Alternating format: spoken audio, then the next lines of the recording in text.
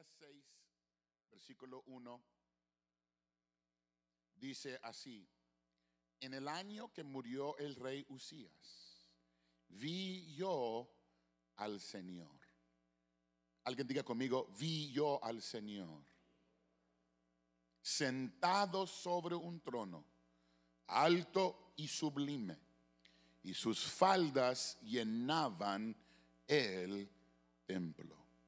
Quiero usar esa frase que acabamos de declarar, vi yo al Señor, y predicarles por los próximos momentos bajo el tema: ¿qué suceda cuando ves al Señor? ¿Qué suceda cuando ves al Señor? No es un secreto que el mundo que nos rodea está lleno de personas que están buscando algo. Desafortunadamente, la mayoría ni siquiera sabe lo que está buscando. Pero nosotros, como pueblo de Dios, sabemos lo que estamos buscando. Estamos en búsqueda de Jesucristo. Queremos ver a Jesucristo. Es por eso llegamos a la casa de Dios. Ojalá no llegaron nomás para cumplir, pero llegaron con el deseo de ver a Jesucristo. Cada vez que doblamos la rodilla y buscar a su presencia en oración, nuestro deseo primordial es de ver a Jesucristo. Cuando abro mi Biblia y comienzo a escudriñar las escrituras y leer la palabra de Dios y ver los principios que están ahí, tengo el deseo, la intención de ver a Jesucristo. Estamos en búsqueda de su presencia. Su presencia manifiesta en medio nuestro. Queremos ver su gloria. ¿Por qué? Porque su gloria nos cambia a su semejanza. Queremos ver su poder, porque su poder puede romper todo el poder en nuestras vidas y las vidas de los demás. Pero en verdad queremos ver a Jesucristo, porque el tener visión de Él nos reduce y nos prepara para un servicio aún mayor. Y de eso quiero hablar, hermanos, en esta tarde, de ver a Jesucristo. Aquí en Isaías capítulo 6, el rey Uzías había reinado durante 52 años de prosperidad. Si haces un estudio, te darás cuenta que bajo el reinado de Uzías era una temporada de victoria y bendición. Fue victorioso en la guerra y exitoso en la industria. Durante su reinado era un tiempo de mucha bendición y mucha prosperidad, conquistando, avanzando, adquiriendo. Pero llegó el día que murió el rey Uzías, y su hijo de 25 años tomó el trono. Y según lo que entendemos, se escuchaban ruidos y se levantaban nubes de guerra que se acercaban desde el norte, amenazaban con llegar a Judá. El pueblo estaba de luto. Acaban de perder su rey, rey de bendición, rey de prosperidad. Y en luto y en tristeza se escuchaban los ruidos que venían y las nubes de polvo que se levantaban.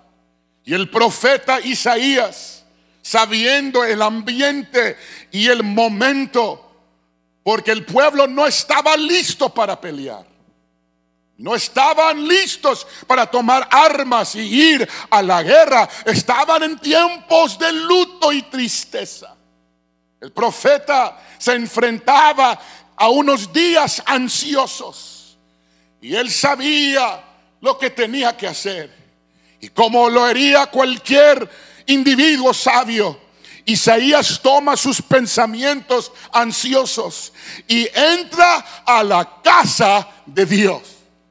El profeta dijo, si voy a hacer algo para tratar de ayudar al pueblo, si algo va a traer alivio a nosotros, hay que ir a la casa de Dios. En momentos de ansiedad, en momentos de confusión, él sabía, hay que acudir a la casa de Dios, hay que entrar a la casa de Dios, porque el profeta sabía, no era el templo, no era el edificio, era el Dios que habitaba ese lugar. Oh hermano, qué bueno que llegaste a la casa de Dios, porque aquí está la presencia de Dios, y en momentos de angustia y en momentos de dolor vas a encontrar su presencia.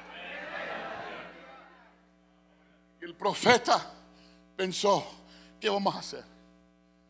Pueblo triste, el enemigo por entrar por las puertas principales de la ciudad. Él entró a la casa de Dios porque él entendió, todo lo que necesitamos está en la presencia del Señor. Y yo vengo, hermanos, nomás para recordarles, a iniciar este año, lo que más necesitamos es la presencia de Dios. Yo no estoy en contra de tener metas, yo no estoy en contra de tener logros y deseos y sueños y hacer declaraciones para el año nuevo. Todo eso está bien en su lugar, pero antes de todo necesitamos su presencia, porque si su presencia está con nosotros, vamos a vencer, vamos a ver bendición, vamos a conquistar en el nombre de Jesucristo. En momentos de dolor, en momentos de angustia, debo de buscar la casa de Dios.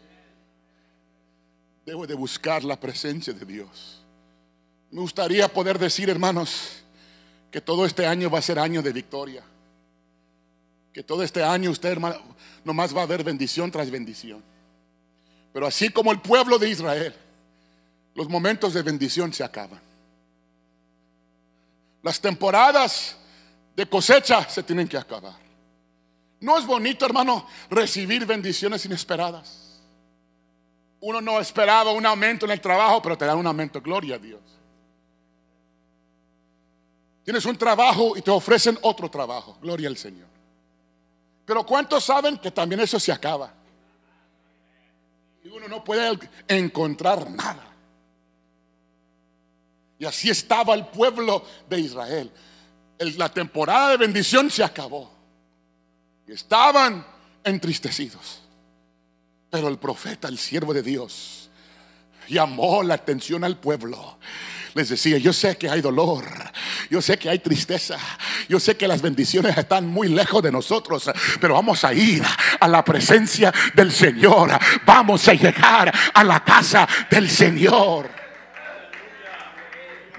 Y ahí en la casa de Dios, Isaías vio algo que creo que puede ministrar a todos nosotros el día de hoy.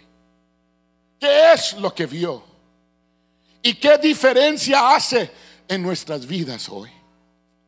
Quiero presentarles 4 cosas que le sucedieron al profeta cuando él vio al Señor. En primer lugar, número 1, Isaías fue reenfocado cuando vio al Señor. Mira otra vez el versículo número 1, la primera parte. Isaías 6:1 dice: en el año que murió el rey Uzías, vi yo al Señor. Hay una revelación interesante aquí en este versículo. Si el trono de Israel no hubiera estado vacío, Isaías no hubiera visto el trono en el cielo. Porque acuérdense, durante el reinado de Uzías, pura bendición, puros carros nuevos, casas nuevas, dinero que venía así nomás, pura fiesta, puro gozo. ¿Y cuántos saben que en temporada de gozo no buscamos a Dios? No levante la mano, nomás diga sí, amén, amén. Hermano, ¿cómo estás? Bendecido, man, con un nuevo trabajo, estrenando carro, gloria al Señor, hasta traje. No lo hemos visto, hermano, una semana. Bueno, hermanos, que tengo un trabajo nuevo, con un nuevo horario. Cuando vienen las bendiciones, tenemos que tener mucho cuidado, hermanos. No olvidarnos de Dios. Es por eso, ya recogieron la ofrenda, pero aquí les va otra. Es por eso, hermanos, damos ofrenda y diezmo, para recordarnos que toda bendición que tengo, que todo lo que he recibido, viene de un Dios misericordioso y bondadoso. Cada vez que pase el gasofilacio por esas sillas, debe decir: gracias, Cristo, por todo lo que he recibido. Nunca me quiero olvidar que todo lo que tengo viene de ti. El pueblo de Israel, hasta el profeta, se habían enfocado en las bendiciones.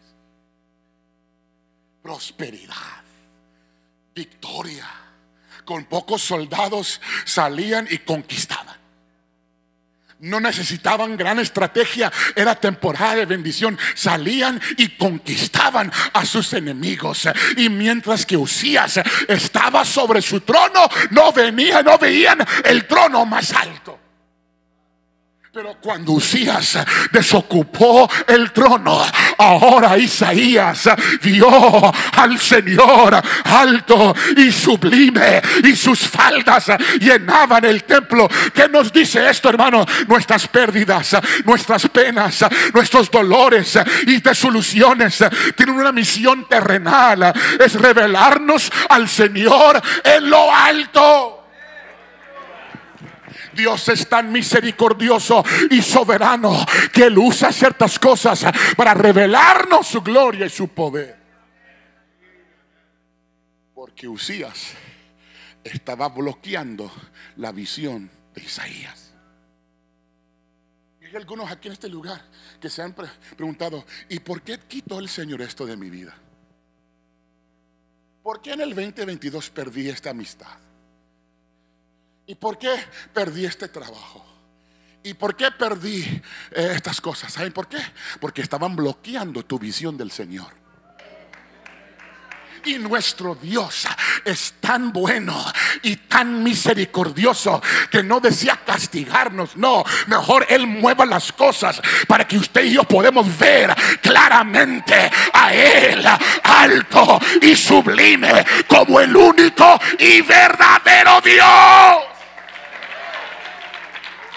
Es por eso, cuando hablamos de ver al Señor, algunos no pueden, porque hay algo entre usted y Dios.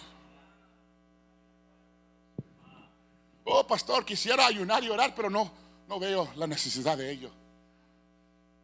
Porque mira la bendición que tengo. Dios está conmigo. Sí, hermano, claro que sí. Esa bendición viene del Señor, pero se va a acabar.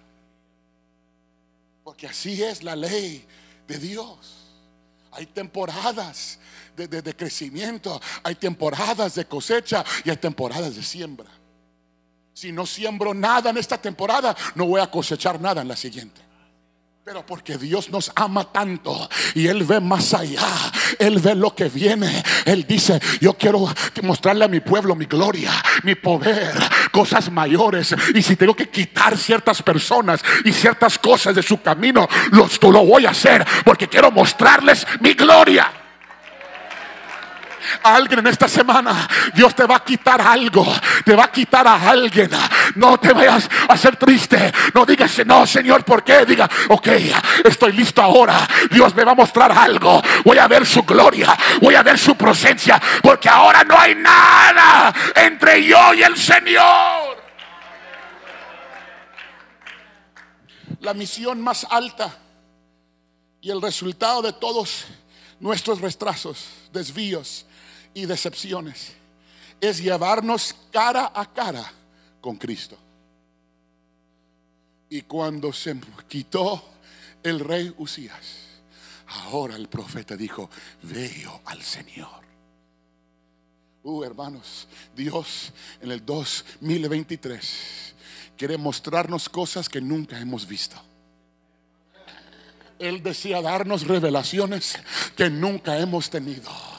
Él quiere usarnos como nunca se nos ha usado. Él quiere llevarnos a lugares que nunca hemos llegado. Y yo digo, Señor, muéstranos tu gloria. Señor, yo quiero verte. Si hay algo en el camino que ha sido obstáculo, quítalo, Señor, porque yo quiero verte. Si hay una persona en mi camino que está haciendo un estorbo, quítalo, Señor. ¿Por qué? Porque quiero ver a Cristo. ¿Habrá alguien aquí que desea ver al Señor en esta tarde, alto y sublime? Cuando el rey Uzías muere, el rey de gloria se hace visible para eliminar los momentos de ansiedad de Uzías. Pero algo tuvo que morir para que la gloria se manifieste. Y hay algo quizás en mi vida que tiene que morir para ver su gloria. Es por eso, hermano, siendo honesto, siendo transparente, es por eso hay algunos que no ven la gloria, porque quieren todo intacto en su vida. No quieren dejar ciertas cosas, no quieren morir a ellos mismos y a sus propios logros y sueños. Y es por eso nomás siguen lo mismo.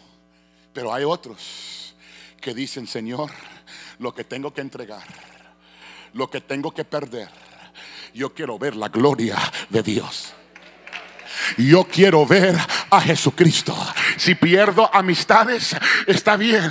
Yo quiero ver a Jesucristo. Si otras cosas que yo pensaba que eran parte del plan de Dios para mí están quitadas, está bien. Yo quiero ver al Señor. El mensaje para nosotros en todo nuestro dolor y confusión es buscar al Señor y verlo. Cuando ves al Señor, ves tres cosas. Primero, ves al Señor exaltado. Alguien diga exaltado.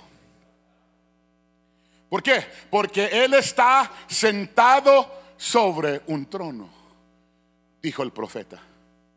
Esto habla de Jesucristo como Rey. Y dice que estaba alto y sublime. Esto nos habla de su majestad. Es decir, que Cristo es exaltado y reina sobre todo lo que toca nuestra vida hoy. Porque Isaías estaba triste, en luto, como el demás pueblo. Él estaba mirando la situación presente, pero cuando vio al Señor, vio un trono y uno que estaba centrado sobre ese trono. Lo vio alto y sublime y entendió: estamos viendo algo difícil, pero Dios está sobre su trono. El enemigo se va acercando, pero Dios está sobre su trono. Hay tristeza en el pueblo, pero yo veo la majestad de mi Dios. Yo vine a decirle, hermano, pase lo que pase en nuestro mundo, Dios está sentado sobre su trono. Los presos van subiendo, Dios está sentado sobre su trono. El mundo está en caos, pero Dios está sentado en su trono. Es por eso tengo que ver al Señor, porque cuando lo veo entiendo, Él está en control de todo. Y muy fácil nos olvidamos de eso, hermanos. ¿Qué voy a hacer? ¿Qué vamos a hacer ahora? Ahora no podemos hacer los huevitos de la mañana, porque casi están $20 cada.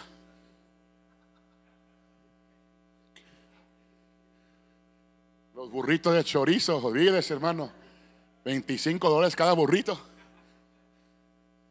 ¿Qué vamos a hacer? Los precios van subiendo. La cosa está fuera de control. Dios está sobre su trono. No están captando, pero lo van a captar. Gente peleándose por partidos y esto. Dios está sentado sobre su trono.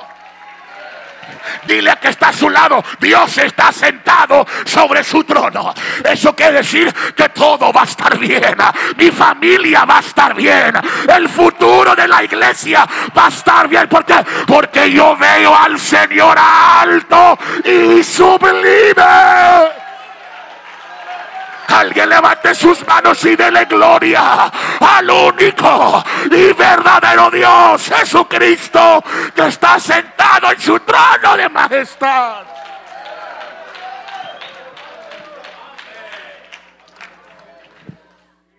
Ves al Señor exaltado. La siguiente cosa, vemos al Señor adorado. Vayan conmigo al versículo 2 de Isaías capítulo 6. Miren lo que dice. Por encima de él, cuando Isaías vio al Señor, había serafines. Cada uno tenía 6 alas. Con 2 cubrían sus rostros y con 2 cubrían sus pies. 6 alas, hermanos, aquí habla de la velocidad a la que podían moverse, porque 2 alas eran suficientes y ahora tenían 6. En otras palabras, su deseo y disposición estaba fuerte para hacer la voluntad de Dios. Volaban con velocidad para hacer la voluntad de Dios.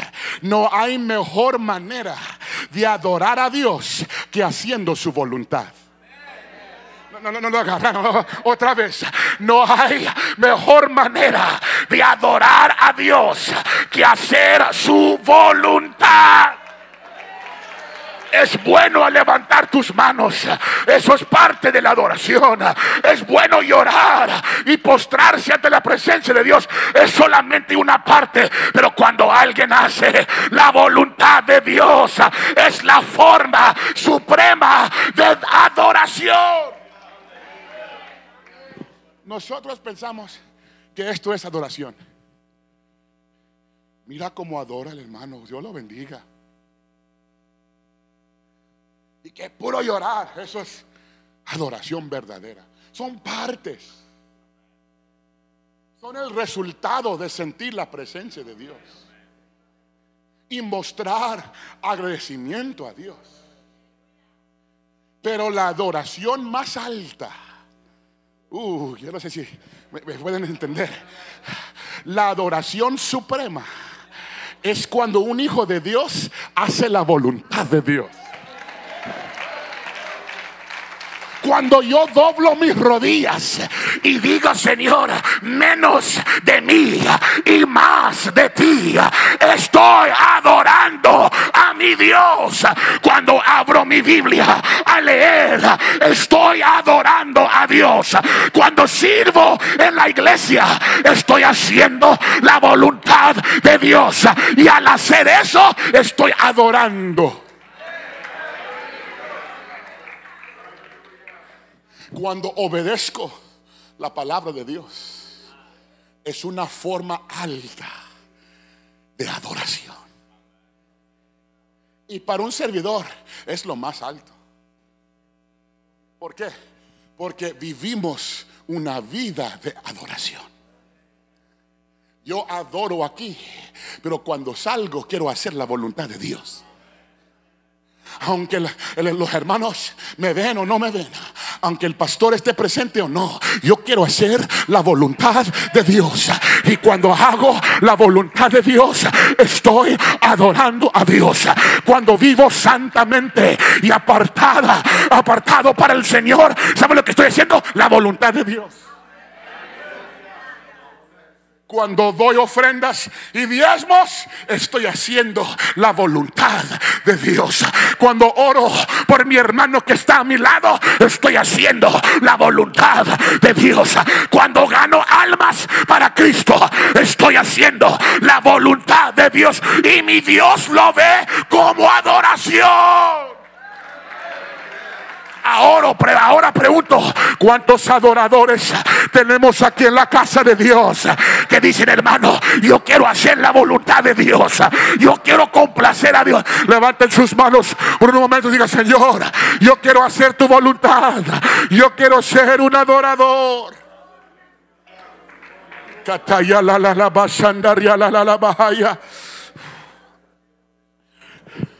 Esa es la mejor manera de adorar a Dios, hacer su voluntad. Dice la Biblia que los ángeles cubrieron sus rostros y sus pies. Esto habla de reverencia por Dios cuando llegaban a su presencia. Ahora yo pregunto, si estos ángeles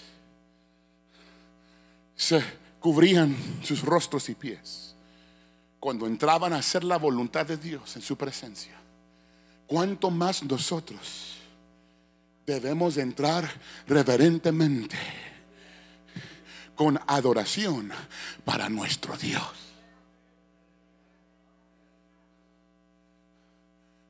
Necesitamos esa reverencia por Dios y las cosas de Dios.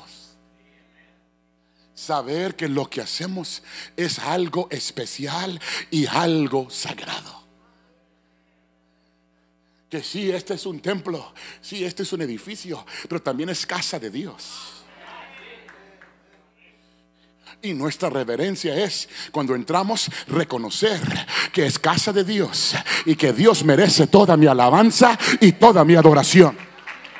Yo no estoy hablando nomás reverencia que se queda callado. No, hermano, es casa de Dios. Sí, entramos con ese entendimiento, pero después levantamos las manos, adoramos a Dios. Si los ángeles se postran delante de Él, ¿cuántos más los redimidos tenemos motivo de adorar y glorificar a nuestro Dios? Cuando ves al Señor, lo ves exaltado, lo ves también adorado, y también lo ves como santo. El versículo 3 y 4 de Isaías 6 dice: y el uno al otro daba voces diciendo: Santo, santo, Jehová de los ejércitos, toda la tierra está llena de su gloria. Y los quiciales de las puertas, los postes de las puertas, se estremecieron con la voz del que clamaba, y la casa se llenó de humo. La santidad de Dios no solo debe producir un sentido de asombro en nosotros, sino que debe causar algún movimiento y cambio en nuestras vidas. Cuando los ángeles declaraban: Santo, santo, santo, hasta los postes de las puertas temblaban. Es decir, que había movimiento, había cambio. En otras palabras, cuando yo veo al Señor y yo veo su santidad, va a producir cambio en mí. Yo no voy a actuar de la misma manera. Yo no voy a pensar de la misma manera. Yo no voy a seguir haciendo lo que hacía antes. ¿Por qué? Porque tuve un encuentro con la santidad de Dios, y la santidad produjo cambios en mí. Si sigo con la mala actitud del 2022 al 2023, es que no estuve en la presencia de Dios. Si todavía me falta compasión, misericordia y amor hacia la gente, es que no he visto la santidad de Dios. Si todavía sigo con las mismas cosas, es que no he visto al Señor. Porque cuando veo al Señor, produce cambio en mí. Voy a caminar diferente, voy a hablar diferente, voy a tratar a la gente de una manera diferente, voy a ser más amoroso, voy a ser más misericordioso, voy a ser más abierto a la gente. ¿Por qué? Porque la santidad de Dios produjo movimientos y cambios en mi vida. El verdadero cambio duradero ocurre cuando vemos a Dios en toda su gloria. Y es lo que queremos en el 2023, hermanos. Un cambio duradero, no un cambio temporal. Ahorita la gente anda motivando, colgando cosas en sus paredes. Este año 3 cosas que voy a lograr. Y ya para febrero no se encuentran las palabras ahí. Y empiezo mi primera semana en el gimnasio. Y la primera semana vuelve a ser la última semana. Mira lo que voy cocinando. El nuevo yo para el año nuevo. Y bueno, sale otra vez los tacos y los burritos y los chicharrones. Ay, Señor. Es porque esos son cambios artificiales. Superficiales, mejor dicho, perdón. Cambios superficiales. Pero los cambios duraderos vienen de la presencia de Dios. Dios cambia mi actitud, cambia mi manera de ser, cambia mi manera de actuar cuando veo su gloria y veo su... Ese es el cambio que yo deseo y necesito. ¿Habrá alguien aquí que esté de acuerdo conmigo? Un cambio duradero. Que en febrero todavía, con la gracia de Dios, voy caminando. Marzo, abril, y sigo caminando con Cristo, porque Él produjo un cambio verdadero en mí. Número 2, cuando Isaías vio al Señor, fue reducido. En otras palabras, se vio a sí mismo. ¿Qué suceda cuando experimentes la presencia manifiesta de Dios en tu vida? Nos vemos a nosotros mismos. Mira lo que dice el versículo 5 de Isaías 6. Entonces dije: ay de mí, que soy muerto, porque siendo hombre inmundo de labios. Esa frase ahí, ay de mí, significa lo siguiente: estar lleno de una convicción abrumadora de mi propia indignidad. Es que entro y digo: no soy digno. Ante la presencia de Dios, yo no soy nadie. Soy casi como muerto. Un muerto no puede ofrecerle a nadie, porque está muerto. Cuando estoy ante la presencia de Dios, cuando entro a la presencia de Dios, me doy cuenta de que Él es el único que importa. Él es el único que es digno de alabanza, de honra y de reconocimiento. Ver a Cristo y estar en su presencia nos ayuda a tener la perspectiva adecuada de nosotros mismos. Porque fuera de la presencia de Dios, yo tengo las soluciones para todos. Y les echo allí en el Facebook: aquí les va, arréglense aquí, arréglense acá. Esto para tu matrimonio, recíbalo. Tus hijos, ahí te va otro. Fuera de la presencia de Dios tengo todas las soluciones. Veo lo que todos necesitan. Este hermano necesita cambiar aquí, y esa hermana empezó mal ahora ya este año. Fuera de la presencia de Dios. Pero cuando entro digo: ay de mí. No ay de fulano, no, ay de mí. Tengo insuficiencias, tengo debilidades, hay áreas de mi vida que necesitan mejorarse y madurar y cambiar. Es por eso le digo, hermano, métase a la presencia de Dios. En este año 2023, quite su mirada de la gente y ponga su vista en el Señor y manténgase en la presencia de Dios, y allí Dios va a trabajar contigo, allí te va a moldear, allí te va a formar.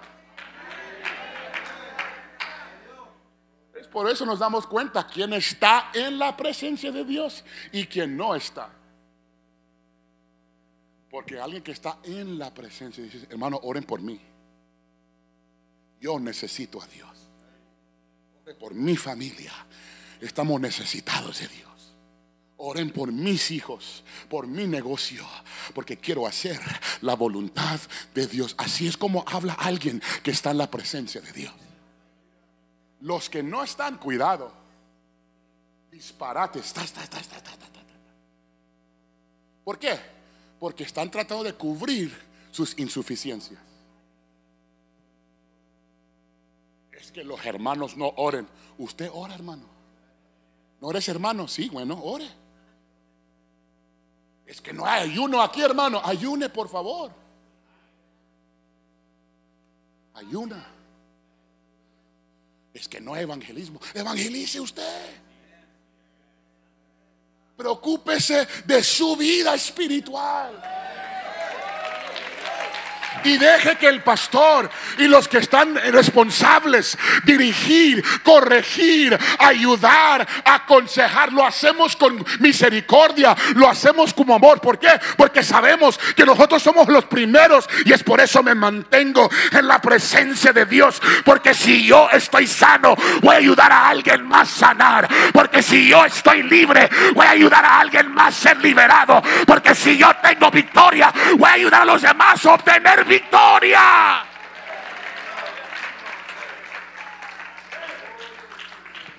Dile con amor que está a su lado: quédese en la presencia de Dios. Me gusta mejor cuando estás en la presencia de Dios, hermano. Las pláticas en el restaurante son mejores cuando te quedas en la presencia de Dios. Porque van comiendo y disparando.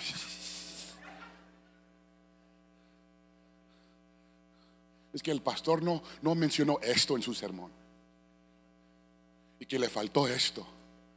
Aquí les tiro a todos derechitos, hermanos. Para que todos lo capten, lo agarren. Esta palabra es para mí. Yo necesito esta palabra. Yo quiero caminar en la presencia del Señor. Yo quiero enfocarme en mi matrimonio. Yo quiero enfocarme en mis hijos. Yo quiero enfocarme en lo que Dios me ha dado a mí. Esa es mi responsabilidad. Y deje al hermano y esa otra familia entrar por ellos mismos a la presencia de Dios. Usted no lo va a cambiar. Usted no tiene el poder para cambiar a esa gente. No. Déjaselos al Señor. Él sabe cómo tratar. Y usted enfóquese en el 2023. Voy a enamorarme de Cristo. Voy a ver a Cristo en toda su gloria. Mi familia también, porque yo lo necesito. Sin Él soy como muerto, sin vida y sin propósito. Es lo que decía el profeta. Al decir que soy como muerto, es decir, no tengo vida, no tengo propósito. Pero con Él tengo vida.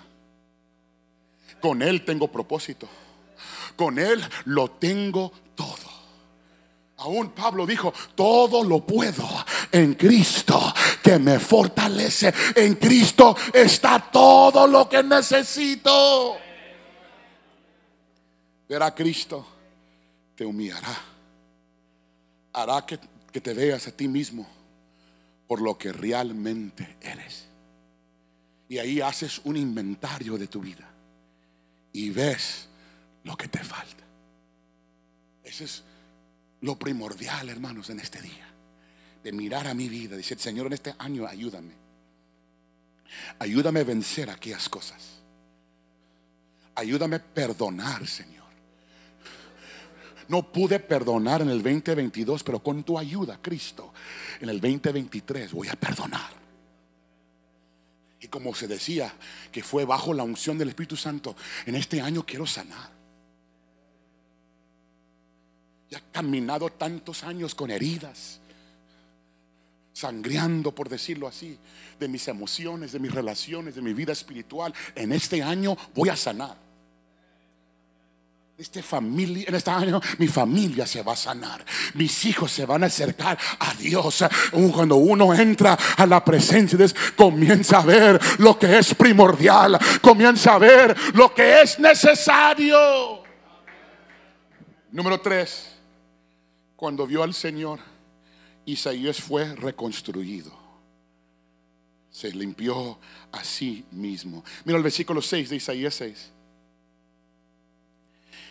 Y voló hacia mí uno de los serafines, teniendo en su mano un carbón encendido tomado del altar con unas tenazas. ¿Cuál es el propósito? El proceso verdadero de un cambio en mi vida. Primero, hay fuego. Dios envía el fuego para traernos convicción.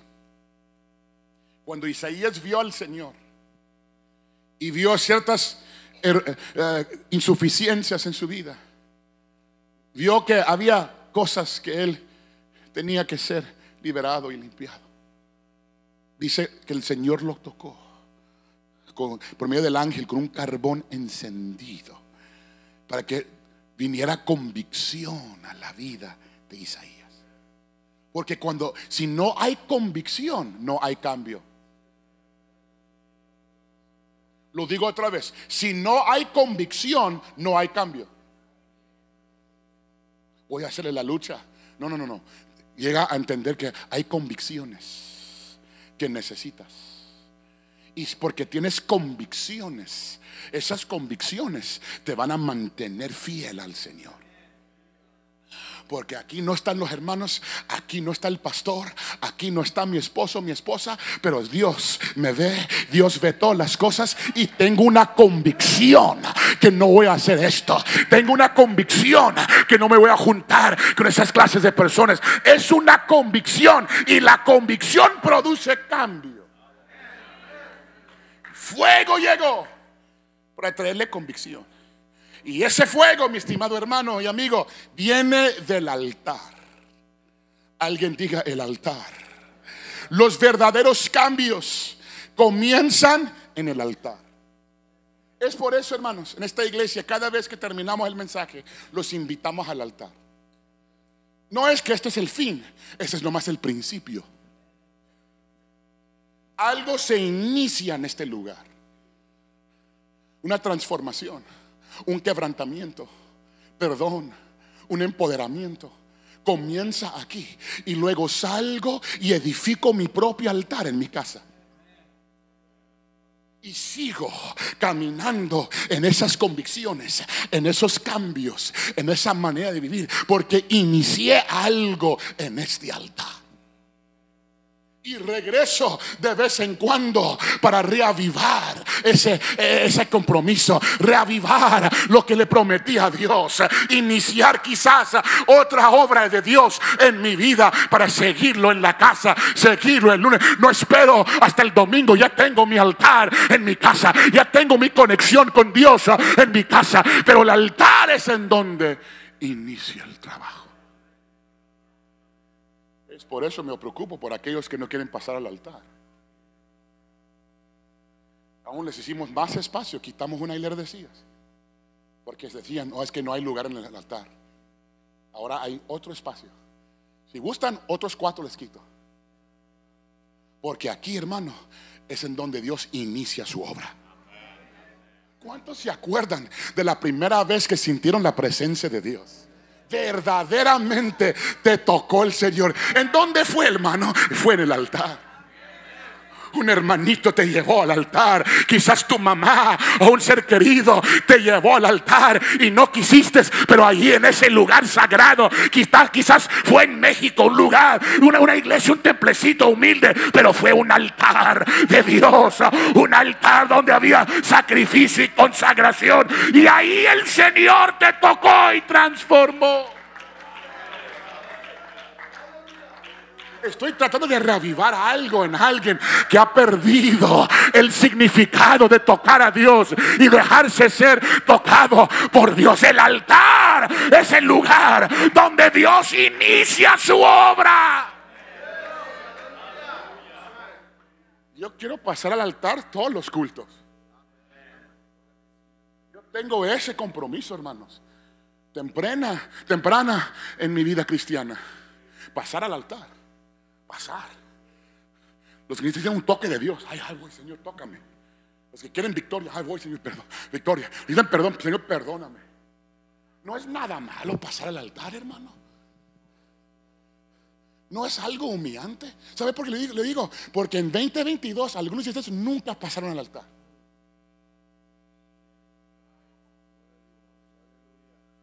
Es que el pastor ve todo. No, Dios ve todo, y me lo puso en las notas. Todo el 22, ni una vez pasa. No, hermanos, porque ya no estoy en ese nivel. ¿Qué nivel es ese, hermanos? Porque al pie de la cruz todos estamos bien anivelados. Todos, hasta este varón aquí, necesitado de Dios, necesitado de un toque fresco de Dios. El otro día dije: Señor, tócame con un toque fresco en este año, para iniciar este año, porque yo lo necesito. Y si su pastor, hermano, necesita un toque fresco, ¿qué de usted? ¿No ocupas en este día un toque fresco de parte de Dios? ¿No ocupas hablar en lenguas, hermano, por un buen rato? ¿Cuándo fue la última vez que usted tembló en la presencia de Dios? ¿Cuándo fue la última vez que una lágrima caía en su mejilla? Oh, hermano, es tiempo de acercarnos al altar. Levanten sus manos por unos segundos. Siento la unción del Espíritu Santo. Yo necesito un toque fresco. Yo necesito ver al Señor en su gloria, alto y sublime. Ver a mí mismo y luego ser reedificado.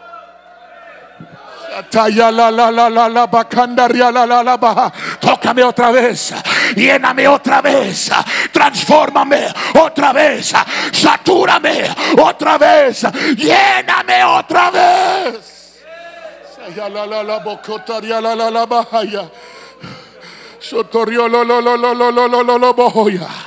Yo necesito este altar y necesito mi propio altar. Yo necesito esa conexión con Dios en el 2023.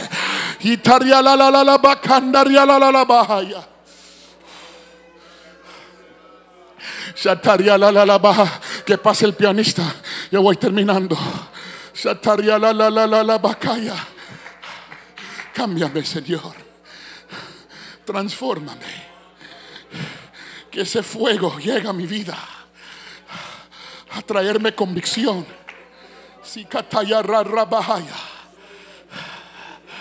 Tomó ese carbón, hermano, no lo tomó de un programa, no lo tomó de algún lugar, tomó ese carbón encendido del altar de Dios. Y luego dos cosas sucedieron. Cuando esa convicción vino del fuego, luego vino el perdón. Porque dijo: quitada tu culpa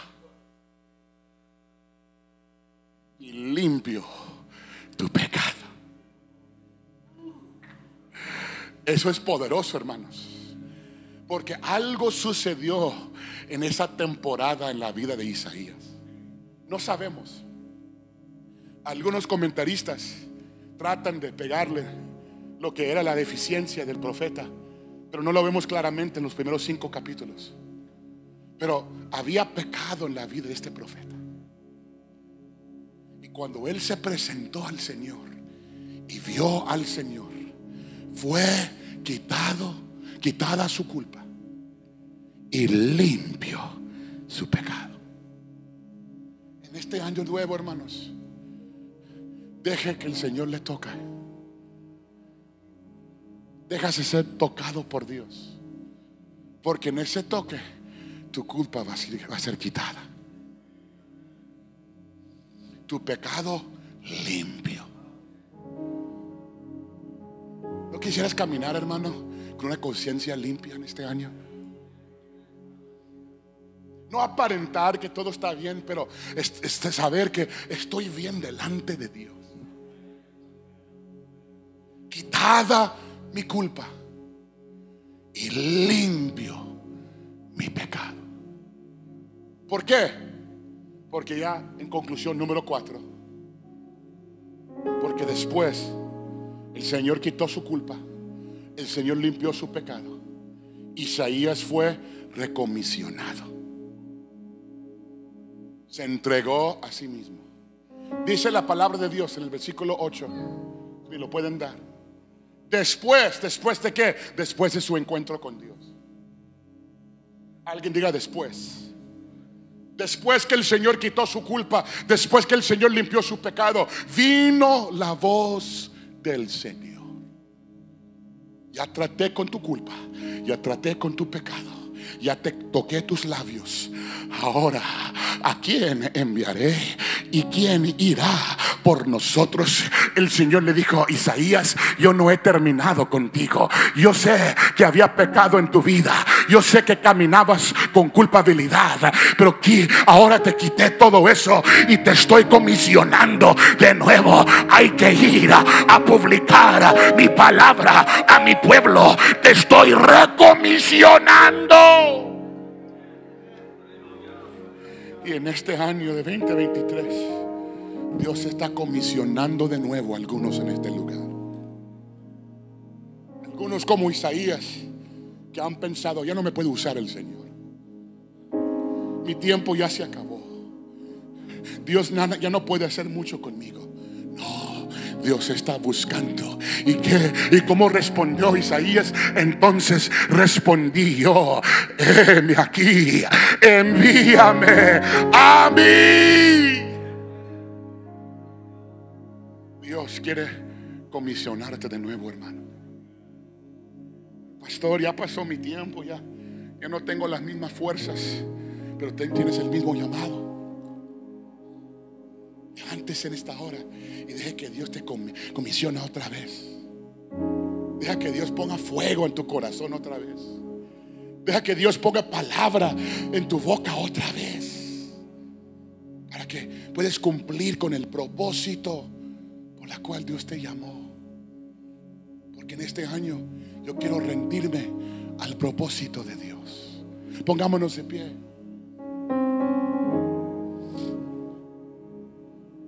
Dejé muchas cosas que encontré en este pasaje. En otra ocasión los entrego.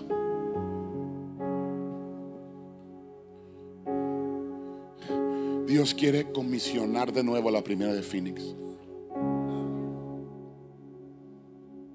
Esta es una iglesia trabajadora, una iglesia que necesitamos despertar de nuevo a ese llamado de hacer algo grande para el Señor.